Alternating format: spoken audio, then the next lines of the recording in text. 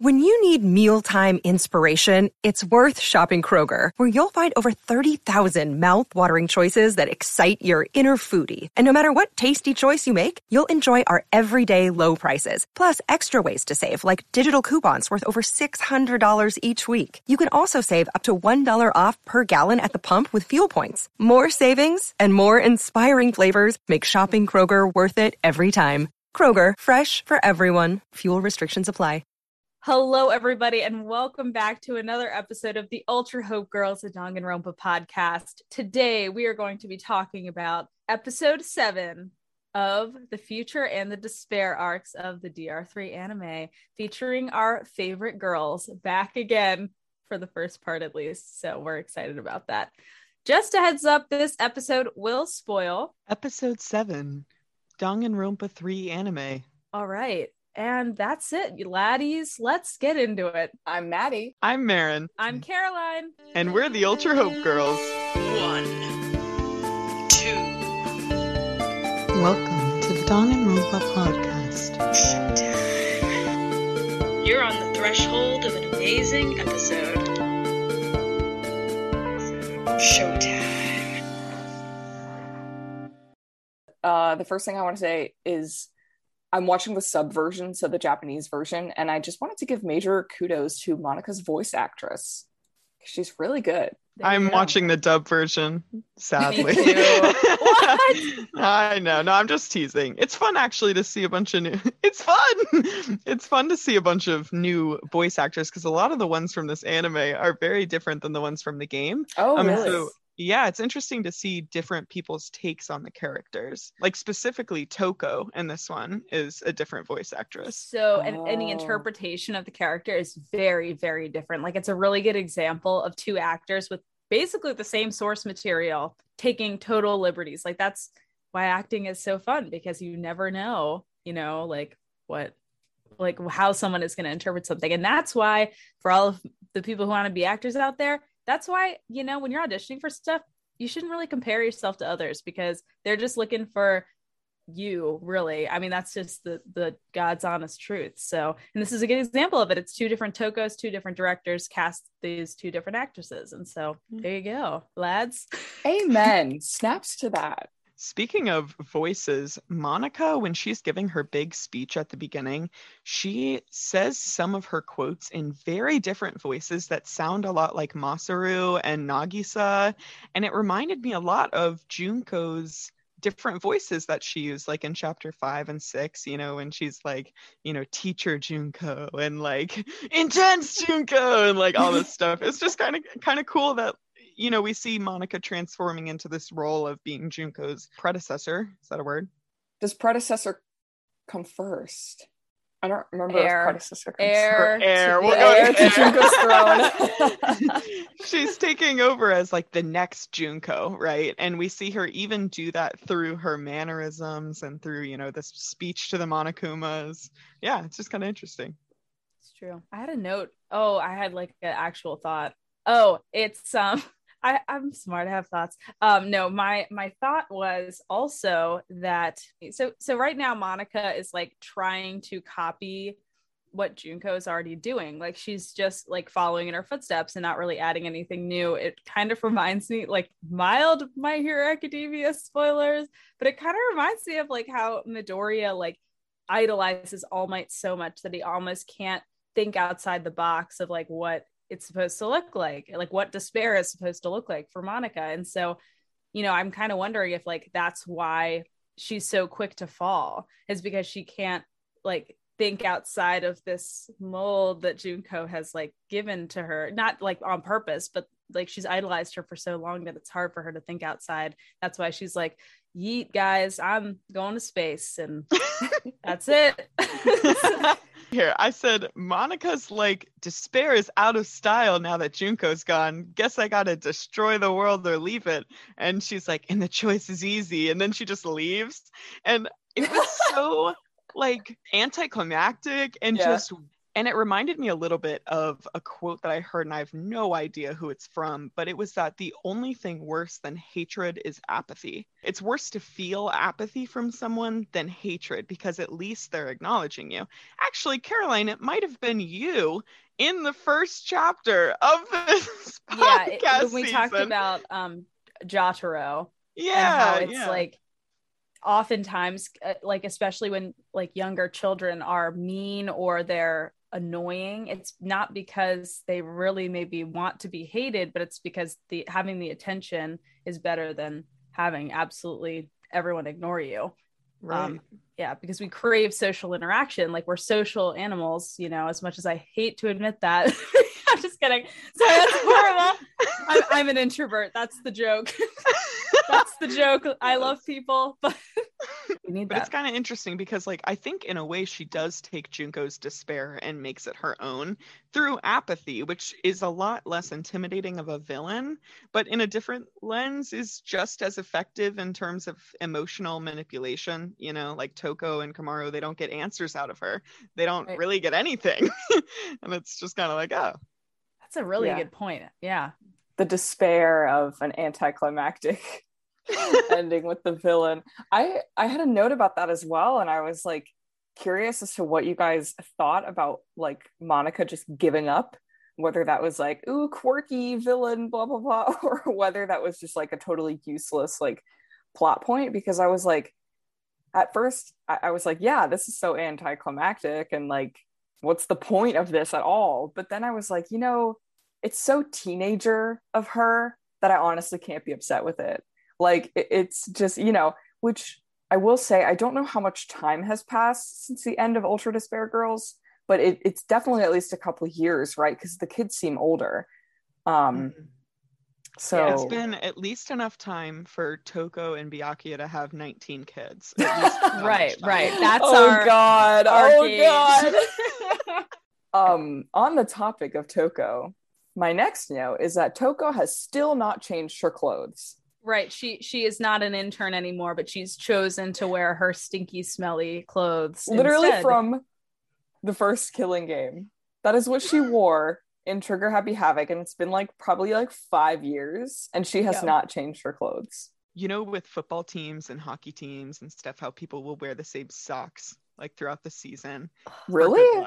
Oh, That's they won't wash them. Oh, it's so wash gross. Your socks, then it's bad luck. And that to me is Toko's outfit. She's like, the only way we can get through this Killing Game is if Toko continues to wear that outfit. That's the sock thing. That's so gross, though. Ew. It's a little gnarly. Yeah, that's real. Also talking about Toko and Genocide Jack. Genocide Jack, when she comes on the screen, is labeled as the high school level murderer, which is quite a title in this game series. To be the ultimate murderer, right? I think we should consider that. Well, every other murderer was caught so far, and she hasn't been. Also, I have a note that says the kids survived. Yes, I was so happy. They deserve the world. And Jotaro's not wearing his mask. Yeah, oh, it's post-COVID over there.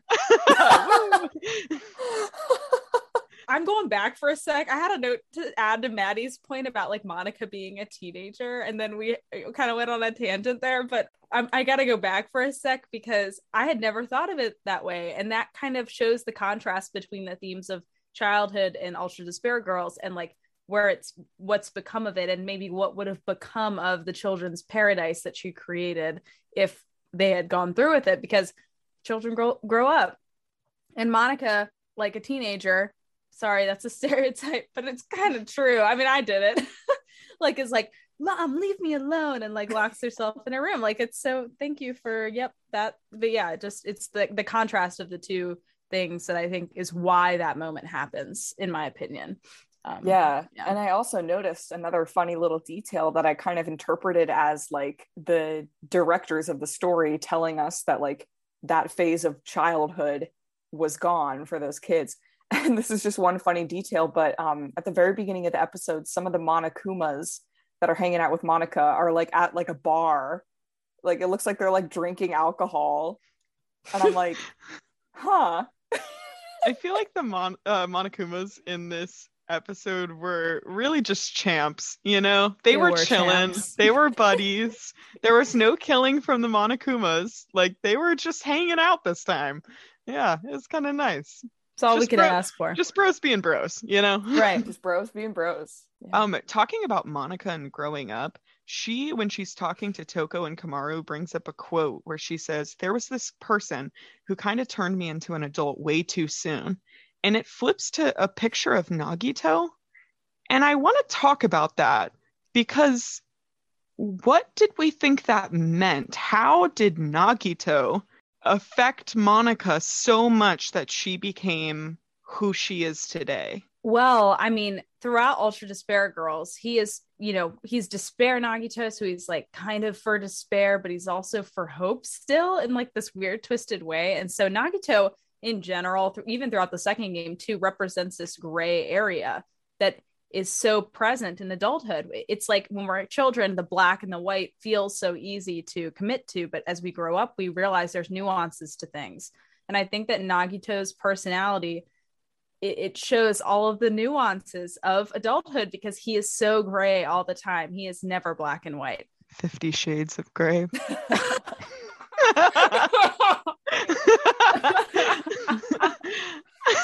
That's good. Thank you.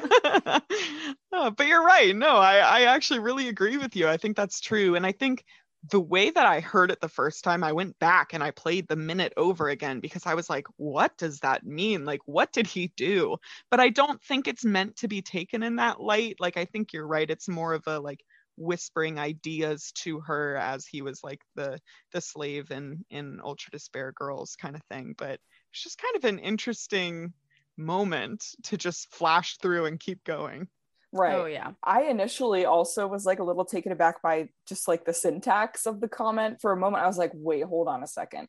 But yeah, I definitely don't think it was intended to be interpreted in a way other than like I guess like maybe moral or intellectual way, because I totally agree with what Caroline said. I think Nagito represents the gray area, and that is something that, becoming an adult requires you to understand nuance, like Caroline said.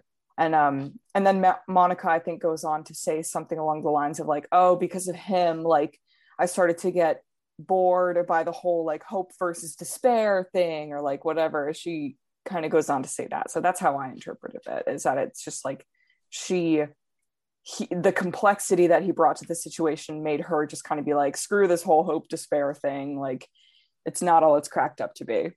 And so maybe this is just me, but when Monica just like blasts off into space, at first I was like, is she dead? Like, and like, I'm pretty sure she's not, because then I was like sitting there the first time I was watching this show and I was like, is Monica just dead now? But then Toko and Kamaru start talking about like, oh, she'll learn, like she'll get older, she'll understand. And I was like, okay, so I don't think she's dead, but she just like literally blasted herself off into space in the back of a truck. So suspension of disbelief, I suppose. Right. I think it kind of lends to a potential future game, honestly, because a really great way to continue a series is to throw one of the main antagonists up into space for an undetermined amount of time, and then just when you're ready, bring her back, and who knows, maybe she does come back in future games. Oh, whoa. Who knows? Or maybe she comes back in the rest of this show. I honestly don't remember. I actually have no memory of that. I have no idea. So talking about her spaceship, there's a box within it labeled Darazon, which has a little smiley under. It's like an Amazon box. Yeah, but with DR, so Danganronpa. Yeah. You know. And I just wanted to bring up the idea that if Amazon exists in that dimension, then we do too. Wait a minute. So all of this is real. Have you seen that theory? No. There was a video by Hank Green on TikTok, and he was like, someone brought up that in Ant-Man and the Wasp, Ant-Man is reading The Fault in Our Stars, which means that John Green exists in the MCU, which means that Hank Green exists in the MCU. And he was like, which means all of you exist in the MCU. So by that logic, I really hope we don't, but ultimate literary girl up there. I'm there. Me and Toka will have to compete for the title, but how will we? Because we're too passive aggressive and afraid to do so. I have the rest of my notes are literally just can you tell I love the characters Toko and Byakuya because they're all about them, even though they're not featured. Like Byakuya's in this episode like for 2 seconds, but I just was so excited that he was even there. I just want to talk about Toko's. I mean, we talked about the 19 children. Toko's fantasy, that was just silly. And I'm really glad in the Ultra Despair Girls episode that they brought that back because that was such a big thing in the game and I was not expecting it. And when it came up, I was like, oh my God. And it was just so over the top. And Byakuya riding in on that like car, I was just like, wow, excuse me. I need to fan myself for that. And then I also love that after Byakuya like senses that Toko is like fantasizing about him, that just made me laugh. And I'm glad that this show or in the games are like self-aware enough that like that's something that they just threw in there. So, and lastly, they have the video chat with Byakuya and like Toko is like drooling during it, but she's like relaying the information. She's not like completely incoherent, which I think definitely shows like, you know, some serious like growth within themselves. Also, both of them have grown so much and you can really see that in this episode, like how much they've changed. Like, yeah, anyway, I just love those two, those characters. They're kings. So one of the last notes I have as well, you know, she jets off into space. Monica's going away. She hits the M off of the building and what's left is Onaka, which means stomach in Japanese. And I don't know why that's there. I don't know if it's just random. It's like, Monica's name is now off the building. But they showed that. They showed the name on the building like 3 times from the start to the end. And I was like, stomach. Like, what? That is so like, you know, the guy with the yarn, like the meme with the yarn, like that is just like, we are that all the time. 100%. Yeah. It reminds me of like, so there's what is it? Where I used to live, there is an Einstein Bros bagels shop like near my house. And this one day, some of the lights went out and it just said Einstein Brogels. And like for the rest of like 3 years, it was like that. And every time I drive by, I'd be like, what does it mean? What does it mean? Einstein Brogel.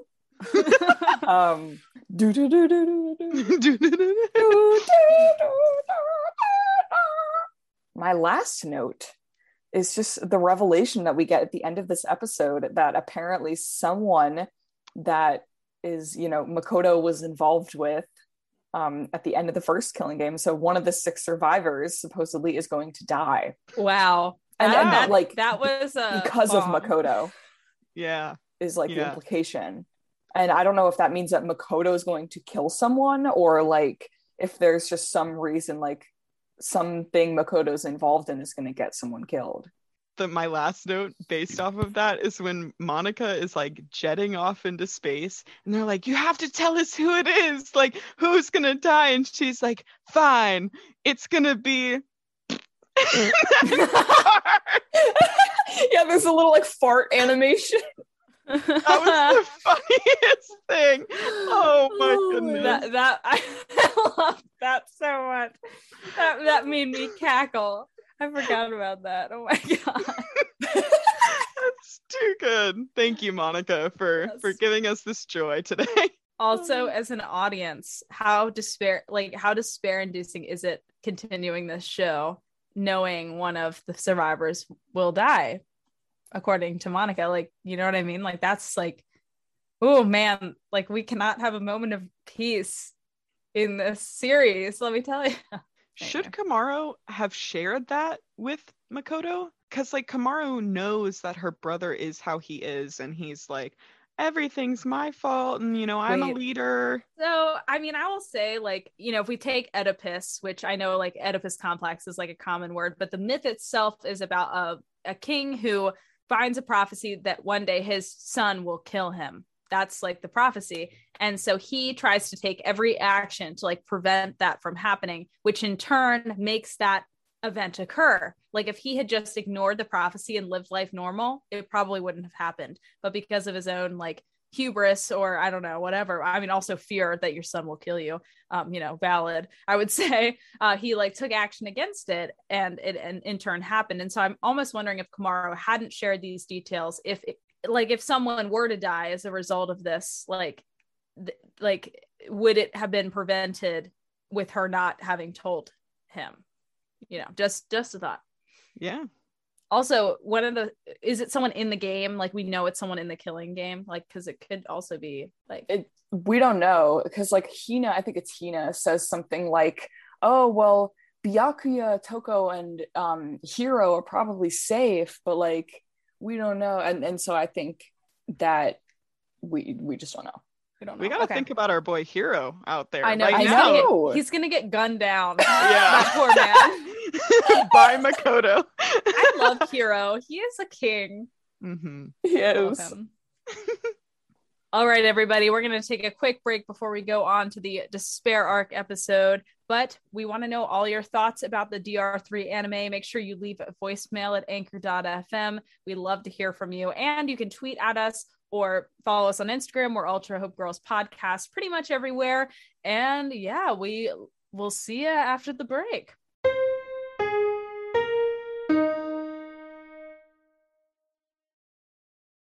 Hello, everybody. Caroline here with a pretty exciting announcement. So I, separate from the other Ultra Hope girls, am offering some online virtual classes in things such as writing, because, I'm the ultimate literary girl, and performing, and also some clubs and classes virtually via my own school, which I founded called the Spilling Ink School. You can check that out at thespillinginkschool.com. I'm offering tutoring in college essays. I'm offering, piano classes and all that jazz. So definitely check it out. It's a good time. And I will also be offering some clubs and classes that are Danganronpa related via OutSchool. So I'll keep the links all in the description. They are for people under 18, so ask your parents before checking it out. But yeah, I'm excited to potentially have some listeners in my classes, and I wanted to let you know that that's going on. So thanks so much in advance for checking it out, and I look forward to teaching some of you. Hey, it's Kaylee Cuoco for Priceline. Ready to go to your happy place for a happy price? Well, why didn't you say so? Just download the Priceline app right now and save up to 60% on hotels. So whether it's Cousin Kevin's Kazoo Concert in Kansas City, go Kevin, or Becky's Bachelorette Bash in Bermuda, you never have to miss a trip ever again. So download the Priceline app today. Your savings are waiting. Go to your happy place for a happy price. Go to your happy price, Priceline. Let's get going. So we learn a lot more about Mitarai in this episode, and I think we get to see more of his talent in this episode come out, like really why he has been deemed the ultimate animator. Yeah, like before this episode, I think he is shown as a very, scared, nervous, lack of sleep kind of energy, but this, we really get to see why. And I think it's really cool, like when he goes into talking with Junko about, his work and how it works. And yeah, it was just cool to see him in his element. For sure. I actually had a question for the group on that note. So if Ryota has to use brainwashing techniques to get people to like his anime, does that mean that he's the best animator ever or the worst animator ever? I think that it makes him the best animator, but one of the worst storytellers. Because he is using animation to charm everyone who watches his anime. However, he relies on that to make it succeed. Oh, God, that's so real, because if he didn't use this mind manipulation stuff, but he just told a story from the heart, it would probably have the same impact on the people watching. But like, yeah, that's a great, great. I couldn't have said it better myself, I would say. Oh. I know, I'm the ultimate literary girl, but you said it the best. I'll give it to you, Marin. We said it the best. Oh, cute, Chris. But yeah, what do you think, Maddie? I don't know. I think that's a good way of putting it, but I wasn't sure. That's partly why I wanted to like pose the question to the group, because I was like, oh, he's the best animator. Look at like all these advanced techniques that he's able to use. And then I was like, wait, if he has to brainwash people into liking his anime, wouldn't that mean that he's the worst animator? I don't know. I think, yeah, it depends on how you look at it. It's interesting when he's explaining how the creators in the Danganronpa 3 anime are using the same techniques to us. Mitarai says, I can use visual cues here, and I can use sound I can use sound to increase focus, and Box 15 starts playing, which is what we were like shown to focus in the games. Like, it's like, it's just, it feels like another one of those things where the creators of Danganronpa are like poking fun at us, like they're like, ha ha ha, we do this too. Right. Yeah. Yeah. It's very meta. Does that then pose the question that all storytelling is manipulation in one way or another? I mean, that's a terrible way to look at it. I mean, honestly, but like, and obviously we're not using like crazy technology, like a literal, what he is doing. But I mean, like, oftentimes when we see a good like play or a good movie, we think, okay, if it's a comedy, did it make us laugh? Did it make us cry? If it was like my favorite movies are the ones that make me like weep like a baby. But isn't that just like, I'm just asking. Yeah, no, I think that's a good point. And I think, yes, actually, I think that the point of entertainment is to manipulate us. And I think that that's not necessarily all a bad thing. Like you said, like the most enjoyable shows or movies or whatever sometimes are the ones that, get at your emotions and make you cry or make you laugh or make you feel scared, or like, we want fiction to make us feel things. And, we let ourselves be manipulated by that because we find it meaningful. And yeah, so I think absolutely storytelling is a form of manipulation, but I don't think it's necessarily a bad thing. Yeah, I was going to disagree until Maddie said the thing about manipulation not having to be bad, because I think it does have a negative connotation. But if you take it for face value, yes, art is created to make the artist or the audience feel something, or both, but yeah, so yeah, I do actually. That's a really interesting. It's like 9:50 a.m. and we're like, we're like, is are art we manipulation? You're on fire. That's awesome. I think that leads really well into that quote from Ryota that Caroline, you briefly hinted at earlier. If you'd like to talk about it. I watched this episode like a month ago because I thought we were doing this episode a month ago, but we didn't do this episode a month ago. And so I just had a note that said firework versus bomb comment. And then I was like, what does that mean, guys? And then they helped me out. So basically, I'm paraphrasing because it's been a minute since I watched the episode, but Ryota says something about like how if you can use gunpowder for a firework or a bomb, but it's how you use the gunpowder that is sort of what matters. I think this is a really true and good point. Like if you look at the most evil of like in our fiction storytelling stories, it's a twisted way of good. Like all evil is born out of good. It's kind of like Inside Out, like joy and also life. Joy can't exist without sadness, and it's like I couldn't agree more with that, honestly. But though is what he's doing right. Like if we look at storytelling as being sort of a form of manipulation, like how much worse is what he's doing, because he's just using it as like a tool to like make the audience feel something. Firework. Yeah, because he says like, oh, I want to use my anime to like make the world a better place or something. Right. Then I think Junko is coming along trying to make him twist that into using it for evil.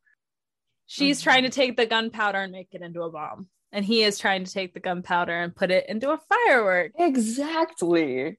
I think there's a really tragic moment after Junko and Mukuro watch the anime that he's created, where Junko starts destroying his anime collection. Yeah. Oh and my says God. like, yours is so much better, like all of these are trash, like I'll never watch these again because of how good yours was.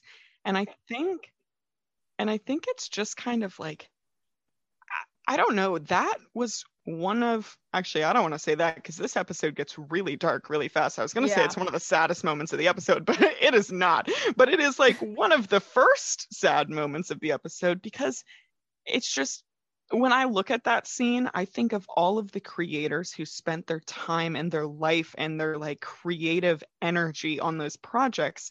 And it's just, it reminds me of when I go and watch a movie and it's, you know, better than a different one I've seen, how much I regard that new movie over the old, and I forget how that older art like used to like affect me. And like, it made me really sad. I was like, oh, little Marin sad. But yeah, that was a hard scene to watch.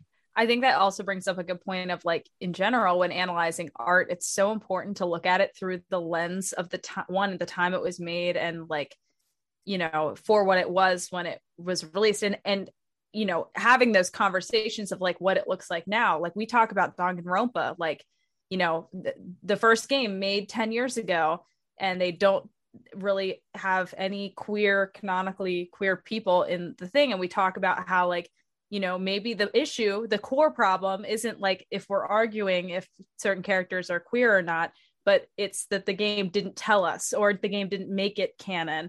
And that's like a product of the time period. But we also love these games despite that, having those conversations. And so, you know, it is like, I just wanted to like say that, because it, you know, it is sad. I feel that way. Like my favorite show is Buffy the Vampire Slayer, but one, it's not a perfect show. There are problems with it big time, especially as years have passed. And two, I've watched other shows that have had a similar impact on my life as that show had when I first watched it. And so it is kind of sad to like find that, you know, almost replaced in a way, but it doesn't mean it was less important to you when you first watched it. Like it changed your life when you saw it. So Chihiro. No, Chiaki. Like I'm just talking about how like, you know, she's not there anymore, but she still impacted your life, even though you don't really remember her art. Yeah. Like it made you who you are, even if you in 10 years I forget Buffy ever existed. Like that made me part of who I am now. So yeah. I like how my ass said Chihiro. Also Chihiro. Because like I thought you were like you thought I'd said the wrong person for the one comment. No. I thought that was what yours. It was very unclear what I was doing. It's Chihiro. Sorry. I have a note also kind of like in regards to that scene where Junko is destroying the anime, but it's not a deep or thoughtful note at all. It's just I LOL'd when she's doing that and she yells like, we don't need any of this anime anymore, and like gets the bat to go smash it, and the disclaimer text comes across the screen like, this is her personal opinion. I was like, I love the show. That's so good. That was funny. Yeah, I felt like one of the creators was like animating this scene and they were directly talking to me. Like they were like, we see this, we're not happy with it either.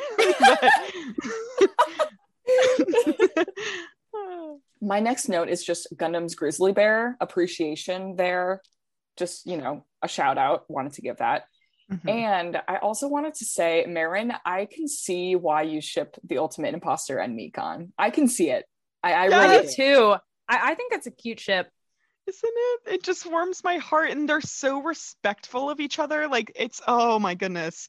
That's one of my OTPs from this game. Like that's so good. I love so cute. That.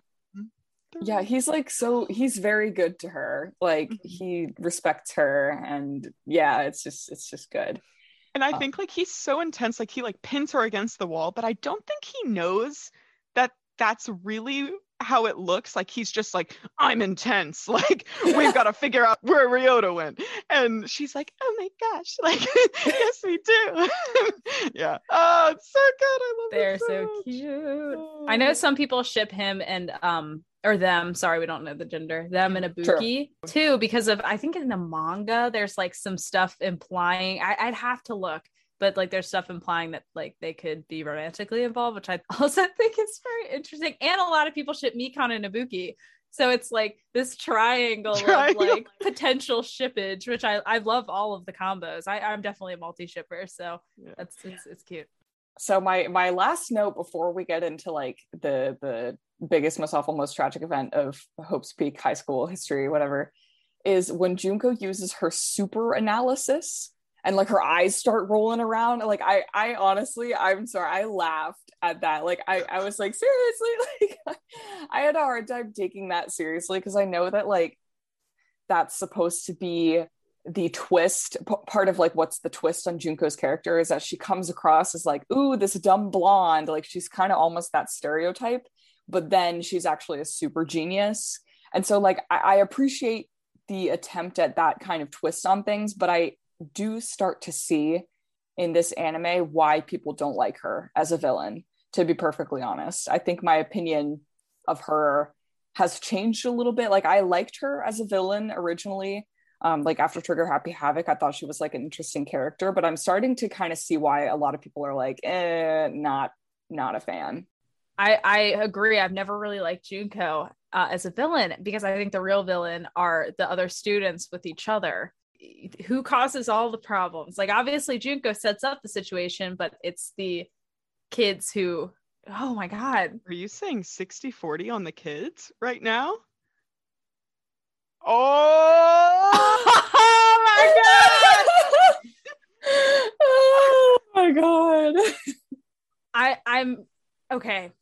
Let's say that again, because being antagonistic is different than being the mastermind. So like Junko, I would say, is not a foil for any of the characters. She's not like, you know, in it a lot really. And the antagonistic tension and energy and the discourse between the students that makes it so intense and a zero-sum game and all of this stuff is the kids with each other. So I was thinking between the last time we filmed and today about why I do think Junko is a good villain, and it directly relates to Caroline, what you just said, which is that I think that Junko is the perfect villain for this game because she's just evil, and we can get on with that and analyze the evil within the kids. She is the perfect backdrop to be able to forget about the common enemy and just focus on the kids and how they're being affected. Like that, she serves to bring about character development. That is so real. So what I'm hearing, interestingly enough, is that Junko is not a gray area nuanced character. She's just evil, and that's all there is to it. Yeah. Okay. Totally. Yeah. And I see that now, I think. And I think that's now why I'm starting to feel like she's a little bit less interesting of a villain. And so, yeah. Which that actually, I think I would agree with, because I think that goes along with what I said, is that we're done with her. You know, right. Like she's made her case and, you know, so I actually changed my opinion from like the last time we filmed where I was like, no, she's interesting. Do like my Marin impersonation. But like, but like, I agree. I don't think she's a bad villain. I think she's an uninteresting one, but it serves to make the game interesting as a whole. That's true. That is, okay. Couldn't have said it better. Actually, that's really, really true. Yeah. Because like the best villains, like Javert in Les Mis is like one of my favorites, because it's his humanity that makes him interesting to read and to watch in the musical. And so, you know, read in the book. So just read in the book, watch the musical. Just so that's clear. I don't read musicals, like, but yeah. So, Marin, wow, you're like really smart. Maybe you should like have a podcast or something where you talk about these things. Well, I would need like 2 co-hosts to do that. You know, like maybe someone who's like really smart with books, someone who's like really smart with psychology. I just don't know where I'd find that. Yeah, I don't know where you get that. It's like if you were going to meet those kinds of people, it would have been like in middle school or something. So yeah, like the window has passed. Womp womp. We're so funny. So talking about the children being evil, I think lends really well into Caroline, your Segue. question. Segue is so, you know, this biggest, most awful, most tragic event in human history, it kind of goes off without a hitch, honestly. Like, it goes as planned. Like, the kids murder each other immediately, and isn't this sort of the test for the Killing Game a little bit? I had a note that it's like it's like the Killing Game in beta. Right. It's so true. So in Trigger Happy Havoc, they don't all immediately slaughter each other. It's like a slower burn, but there are survivors. So why is it that it works? The goal is met in this version of it, but at the end of Trigger Happy Havoc, the goal isn't like met because there are survivors, which could have been, we've talked about this before, that Junko wanted to fail, to feel the despair of failure. So, that's, I guess, one thing you can say. But that's a good question, because I honestly, watching this whole scene, I felt like I didn't have enough context or information to adequately suspend my disbelief.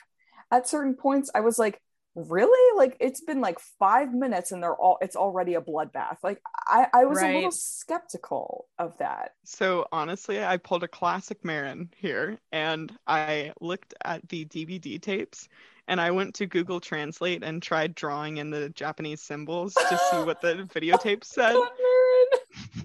Because that's just what I do. And and I definitely got a lot of them wrong, because like some of the stuff didn't make any sense at all to me. Like and like, to listeners, I don't speak Japanese, I cannot write Japanese, and so this could be very incorrect, and I just want to put that out there that I am no expert on the language of Japanese. But I got from one of them city date, like a date, like a date, and then the other one I got was mosquitoes. Oh my god! I have a feeling that wrong. I think that was operator error. I agree, but the city date could be one. I just think the fact that the videos had words that were not just like so and so's video, or the fact that I think the videos did not have words that were just so and so's video, could be motivation to be like, oh, like, that's what my DVD's about, like, like, I don't want that in there. And the only other big thing that I think was a propelling factor was when Mukuro shot the one girl in the classroom. Yeah, because the main student council guy, or one of the main student council people, was like, like, wait, like, we just need to, and then someone's dead. Like, imagine you're in a classroom, 3 people come in, and within 10 seconds, someone's dead. And there's a bunch of weapons on the floor and something very incriminating in a DVD. Like, you don't have time to react. You don't have time to process, really. And so I'm not saying it's right at all. I'm not saying it's right at all. No. However, this is like pressure cooker times infinity, times a million bajillion. There's no food, no water, no hope, nothing. But you know what they do have is they have like an escape. They can get out, like, eventually. Like, if they stuck it out and didn't kill each other, they could leave. Well, it's not like they're trapped in the school. Mukuro says, like, if you guys don't kill each other, I'll kill you. Yeah, and she kills the one girl. Right. Okay. Yeah. Okay, like, sorry. they have a threat from either Mukuro and Izuru, who's blocking the door, or each other. And like, I don't know why they choose each other. Sometimes they don't, though. Like, there's like the 2 people who are in love who are like, let's make death beautiful. And then like someone comes from behind, and gets one of them. That was very disturbing. This whole episode. Yeah, that was hard to watch. I almost, like, in this series, there have been 2 moments that I've almost stopped, like, continuing on, because I'm somebody who's very sensitive with media. One is Ibuki's death in DR2, and the second was this moment. Like, I was watching it, and like, I don't know what was going on with my version of this that I watched, but the blood was red in the version I watched, not pink, and it was horrifying to watch because it was red. Like that little difference, like, and then when I rewatched it for this episode that we're filming right now, it was pink, and I was like, wait, I thought it was red. Like I remember it being red when I watched it and thinking, oh my god, this is so much worse because the blood is red. Yeah, anyway, but yeah, it's so horrible. So at the very end of this murder scene, people are killing each other. There's a girl who has a chainsaw, and on the chainsaw is written Jason Freddy, which I believe is a reference to Freddy vs. Jason, which is a 2003 American slasher film, which was a crossover between Nightmare on Elm Street and Friday the 13th, between Freddy Krueger and Jason Voorhees, I believe is how you pronounce it. And super interesting reference.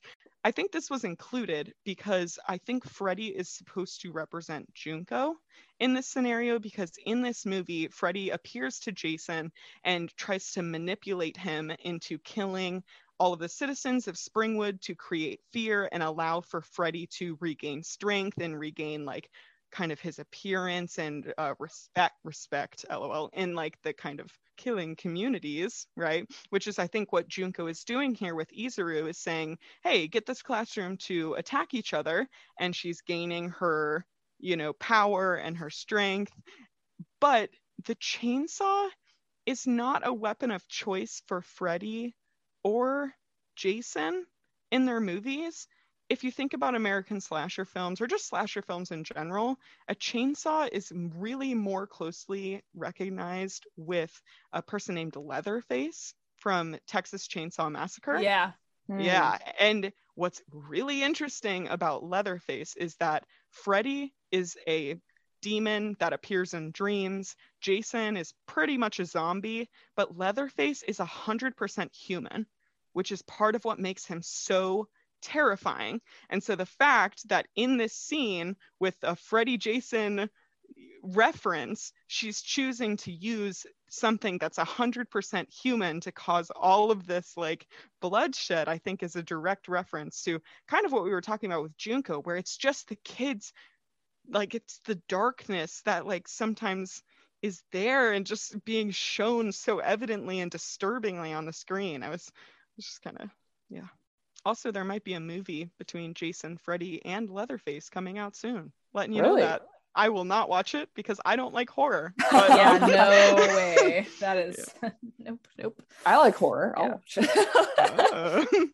I'm glad someone does. Oh, it's funny though, because like, one of my notes honestly was that this scene in this anime I found really hard to watch, even though I am someone who watches a lot of horror.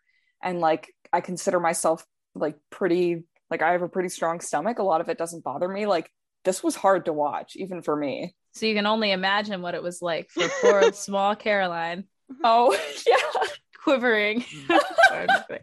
Oh, yeah. And spoiler alert for Freddy versus Jason, in case you're watching it. But the end of this scene in Danganronpa 3 with the severed head, that is how that Freddy versus Jason ends, is literally with Jason surfacing from the lake holding Freddy's head. And so like this is a reference to that. I am sure of it. Yeah. But just crazy parallels and just disturbing. I didn't sign up for this. I know, really. I mean, yeah, it is interesting because like maybe, you know, this beta version was less despair inducing for Junko, which is why she decided to go with like the slower burn version of the Killing Game. Because I was just thinking like, you know, a parallel to this would be like the second case with the secrets, because everyone sees their own secret. You know, it's kind of like you said, like they saw in the DVD the words potentially of something implying their fatal blunder or whatever it was. And this is kind of similar. Mosquitoes. That's actually in Chihiro's free time event. There's like a mosquito inside. I forget. Yeah, it was cute. That mosquito's been making his rounds. He has her rounds. Actually, only female mosquitoes bite people. I didn't know that. Oh my god, Genocide Jack is a mosquito. Human mosquito. That's such an interesting fact, Maddie. Thank you for sharing. Yeah, thank you. You're welcome. Do moose eat meat? No. My moose eats meat. But Marin's moose eats meat. Yeah. Yeah, female mosquitoes in general don't like eat blood as like a food source generally. What? The female mosquitoes just need blood to be able to incubate their eggs. I have a note about Izuru Kamakura's theme, which is you remember when Nagito died and there's that like operatic music in the background? Yeah. It's the same as Izuru's, like when he walks into the room at the end of everything. And it's called Izuru Kamakura's theme, which I think is very interesting because it almost implies that Nagito may have known. Does he actually know? He knows that Hajime isn't an ultimate, so maybe he doesn't know, but he subconsciously knows because they're in love. Yeah. In the second game, in Goodbye Despair, isn't that music track called like something like Let Us Sing of a Hollow Victory? I think. But it's also called Izuru Kamakura's Yeah, theme. that's so interesting. Yeah. And I remember seeing that and being like, I can't talk about this. And that's so interesting though, because Izuru Kamakura is like Hope's Peak's Hollow Victory. Right. It's like he fulfilled his purpose, but like at what cost? Yeah.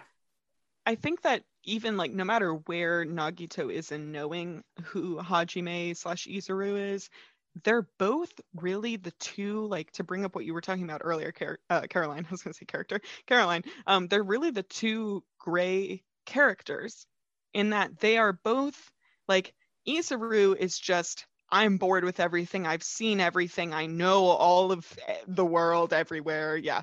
And Nagito doesn't see just black or white, it's always gray. And so it's two very interesting characters who kind of view the world in like a similarly different way, ? Yeah, I don't know. It's kind of interesting. I think that they both do relate in some ways. We found this classroom in Trigger Happy Havoc with all of the chalk outlines of the bodies. And I remember thinking, like, when I played Trigger Happy Havoc, that I was like, what group did this? Like, what organization did this? Who's the evil mass murderer, right, who did this? And it's them. It's the bodies themselves. Like, it's like, right. Oh, that was just a lot. The next thing I have is that Kizakura promises to protect Kyoko, which is pretty cute. Pretty cute. So we see, I think, why Kizakura has been like kind of like joshing with Kyoko and sticking by her side and being all choky little buddy. Yeah. And then lastly, I had a question. So we see Junko sends out an email, a mass email to everyone about the massacre that just happened. And I wanted to ask, did she ever lie in that video? It was quite clearly propaganda, right? In that it was a very one-sided view of what happened. And I think the only lie that I picked out was that she kind of implied that Izuru was the murderer, the only person responsible for the murders. But other than that, did she lie? Yeah, wait, I agree with you, Maren, because she said like, oh, Izuru did this. Izuru just stood there. He killed one of them who was attacking him. Yeah. Right, in self-defense, you could say. But other than that, I think it's really interesting to think about that video and how it doesn't always take a lie to twist the truth. Right. Oh, Maren! I was literally about to say like the same thing in response to that, like, because you're right, she didn't lie. Yeah. But lying isn't always in such a black and white form. It is gray. God, that's been the theme of this episode is finding the gray. 50 Shades of Grey. 11037 Shades of Grey. That title for the episode. It's funny because like I don't have a ton of notes for the despair arc of this episode, just because maybe, I mean, we were talking about storytelling being a form of manipulation. It was like almost as if I couldn't focus on anything except what was occurring because it was just so horrible and gruesome. Yeah. And maybe that's kind of in the creator's own way. This was part of their own manipulation of like the audience viewing this work itself because it was so horrible to watch. Yeah. And that also makes me think, like, I had this thought when I was watching, like, kind of towards the end of this episode, is like, after that email goes out from Junko and the masses, you know, come to the gates of the school and they're angry and they're like mobbing and they're like, what is our money going towards? I was like, is that their, like, that's their primary concern. Right. It seems like if they received the news of this like massacre, they'd be like a little more freaked out rather than just like our money. But like they didn't see what we saw. You know what I mean? They only heard about it through hearsay. So like they didn't have the same reaction that we did. And Hope Speak is trying to cover up the massacre. So I don't know if even the public knows it happened. Well, I think they do because of the footage that Junko sent out. Oh gosh, but, I'm so sorry. It's been so long since I watched No, it's okay. But they, you know, they did not see it in the first hand perspective like we did. And B, they were led into thinking that it was just like Izuru Kamakura, who all their money went into creating, who then went and murdered all of them. Yeah. Right. Okay. So yeah, at that point. Then. Rather than them killing each other. This is what our money's going towards. like, how about students were murdered? My tax dollar. All right, listeners. So for today's amended Bedwood Behead, we are going to be picking between the three characters, Monica, Nagito, and the entire Hope Speak Student Council. So each of us, yes, that is what we're doing. Each of us has quietly thought of a prompt to give, and we will now share them. So I could go first, I suppose. Mine is that who do you want to binge watch all 6 of the Sharknado movies with in a row, no breaks? They're about 2 hours each, so it'd be 12 hours long of a movie binge. Thank you for the time length that was necessary in my decision-making process. Mine is who would you want to open a coffee shop with? Like start a small business coffee shop. Okay. Mine is going to seem simple and be very difficult. Who would you take to therapy? So like, I think they need therapy. Or like, is it couples therapy? Or like you'd be dropping them off at therapy, picking them up, maybe going and grabbing a celebratory snack afterwards. Well, I think the answer is every single person. That's why it's hard. You just drive them in a bus to therapy. It's like maybe it's group therapy. Oh, that would be perfect. Okay, actually, though, I have my answer. Should I go first? Sure, Maddie. Maddie, Maren was laughing at Grarapy. Grarapy? I didn't even hear that. I'm sorry, I did not. Therapy. So I would take Monica to therapy. I think that I think all of them need it. Let's be real. I was going to say, I think she needs it. Everyone needs it.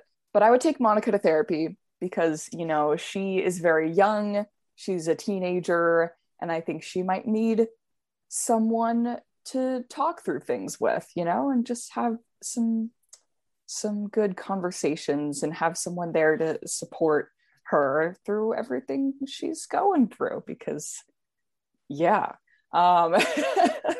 and then I would open a coffee shop with I almost said Nagito, but I was like, no, because of his luck, like things would go wrong like all the time. I don't think I could do that. So I would open a coffee shop with the entire student council of Hope's Peak because there would be plenty of people like working in this coffee shop so that like people could cover each other's shifts if someone couldn't come in. Like you wouldn't have to worry about being stressed out and like understaffed. Like, you know, like it would work out. I would binge watch all of the Sharknado movies with Nagito because I think he would really enjoy them.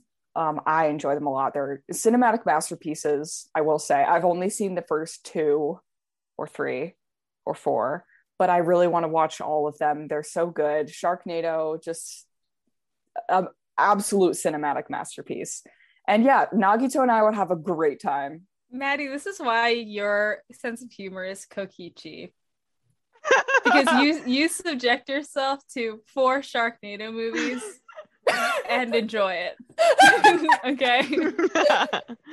So we're clear. All right. I can go. You can go. Therapy can be had no matter where you're at in life. And so I just want to put that out there that while all these people do need therapy, it's okay to get therapy and get help. And I suggest it if you need it. Yeah. I think all humans should have therapy. if you're alive on this planet and living this life, therapy's for you. Yeah. It's good to talk to someone. It is. It's so good. I have my answers. So I would take Monica to therapy because I think she could really use someone to talk to. I don't think she has any friends really left. I mean, she really alienated her 4 friends, and all she has is robotic bears, and now she's in space alone. So maybe some Zoom therapy for that girl. I would take the entire student council to go see all 6 Sharknadoes with no breaks, because I think you can learn a lot about a person from watching Sharknado with them, and we don't know a lot about the student council. So I feel like, me and the entire student council would have a really good time. Yeah. Then I would open a coffee shop with Nagito because yes, he has a lot of bad luck, but my goodness, does he have a lot of good luck. So it would all even out in the end and everything would be hunky-dory, Yeah. Oh, I know. So I would take Nagito to therapy because I really care about Nagito a lot. And I do he is a little bit of he is a wild man, but I just love him, and I want him to have some therapy because he is a little cutie, he just wants, and so maybe some therapy would help him out. And also he has this weird luck superpower, so maybe having someone to talk to about that might be beneficial for him. I don't know, just throwing that out there. For opening a coffee shop, I also choose the entirety of the student council because you would never be short on employees, and that I will say is so beneficial. Though I guess viewing it from a money perspective, if you're paying 16 people to be employed at your coffee shop, that's going to be a little bit of a deficit, but maybe they can alternate months. There we go. Alternating months with 8 employees. Genius. And then I would do Sharknado with Monica because I just think that she would be crapping on the movies the whole time, as would I. And I need that kind of energy if we're going to be watching bad movies together. I just need someone who's going to be wow, this is terrible, and make fun of it the whole time. So that's why I picked Monica. Maddie, you are clearly not invited to movie night with Monica and Caroline. Yeah, no, I'd be doing the same thing. They're so horrible to watch that they're good. They're so bad they're good. They were created. No one in the creative team of Sharknado went in going, what are we trying to say to the world with this? When the shark gets picked up by the tornado, that's really a metaphor for all of the negative energy being lifted out of the waters, out of the people on the boat's lives, and just being thrown at them, thrown in their face. Thank you all for tuning in today. We hope you enjoyed this episode. Make sure you check us out on all our social media. We have Facebook, Instagram, Twitter, TikTok, Amino. We are everywhere and we would love to hear from you. Speaking of hearing from you, leave us a voice message on anchor.fm. We would love to hear your questions and just get to know what you guys want to know more about in the Danganronpa world. Are you interested in more content from the Ultra Hope Girls? Become a patron. The lowest tier is just $2 a month, and you will get access to a bunch of cool new episodes. Or with a little bit more each month, you'll get added to a Discord where you can chat with each of us and meet a community of really cool people who love Danganronpa just like you. And I think that's it. So we'll see you next time. Bye. Bye.